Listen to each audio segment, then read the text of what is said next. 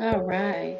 So you guys can go back and track 2014, even back to maybe 2000 and I would say around mm, four, 2004, 2005, 2006 to track the Venus retrograde action. And the importance of that is to understand that Venus is a representation of the love of God within us, or the goddess, and the Christ spirit. When you look at Christ throughout Matthew, into Luke and Mark and all, his information was leading everyone to freedom. I think that that is a part of life that many of us miss whenever we're looking at how to break free of things, bondage, or as I said in a previous recording, anything that has you stuck. So, the thing that keeps us stuck is familiarity. If we do not recognize that we keep repeating familiar situations, in relationships, in business, in family, community, how we work with one another, then what happens is that we unconsciously repeat situations. So the subconscious, unconscious, and the consciousness is working here. In order for us to become aware, we have to be conscious. And a lot of people, they don't want to take the long route like Jesus did to Jerusalem. They want to take the short route, and the short route means that they want to do what's easy. They don't want to work. They don't want to study for themselves or their inner wealth improvement, but they want to do it fast because that's how we've been programmed. So Venus retrogrades show us the mistakes. It's an intense energy, and it also shows us improvements. And so we can go back to those dates, especially 2014, to see what we were doing, how it affected us, and how it affected others. How it affected us and others is important because it shifts the blame game and it gives us a creative responsibility here in life. And so, with Venus retrograding, the denial process, as Jesus did, was to break the power of negative thinking or negative behaviors within himself. My reason for studying theology, psychology, and astrology is a spiritual led situation. It's not something that I can say I came into the world and I said I'm going to do this. It's something that I was led to do, and I am led to do every day I get up, because behaviors improve our outcomes in life.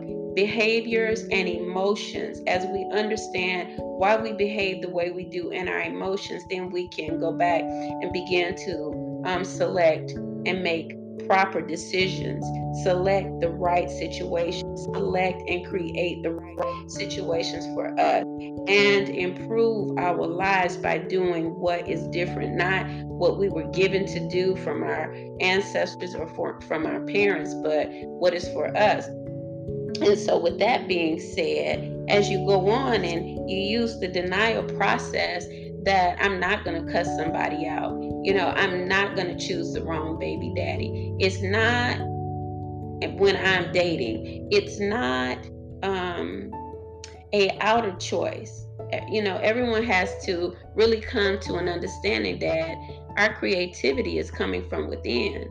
And because we have created and seen outside, prosperity for some people, we continue to look at the external creations as the way.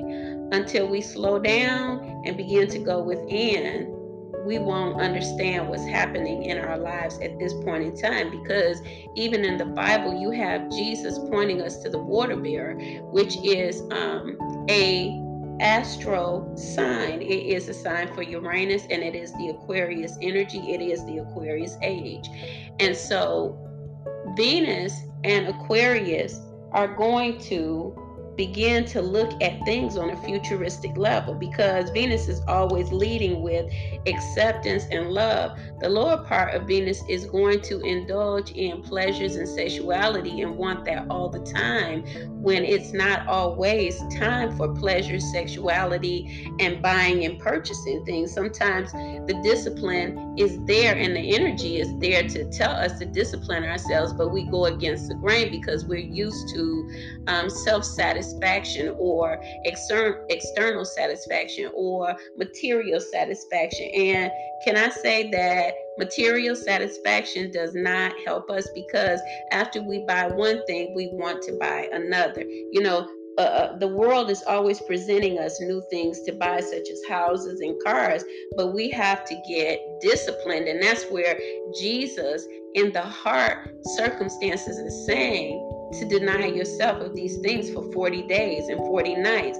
As you pray about denial of self-gratification, you become more disciplined in the spiritual gratification, and the Spirit of God, the Goddess, can work through you. This is consciousness. When you are connected to the God within you, the hierarchy, the spiritual realm that can create through you. But now you're going to make a plan, such as write the vision and make it plain. Or you can go and use Genesis 1 and begin to look at how earth is there, and how air is there in the scriptures, and how water is there, and then how fire is there.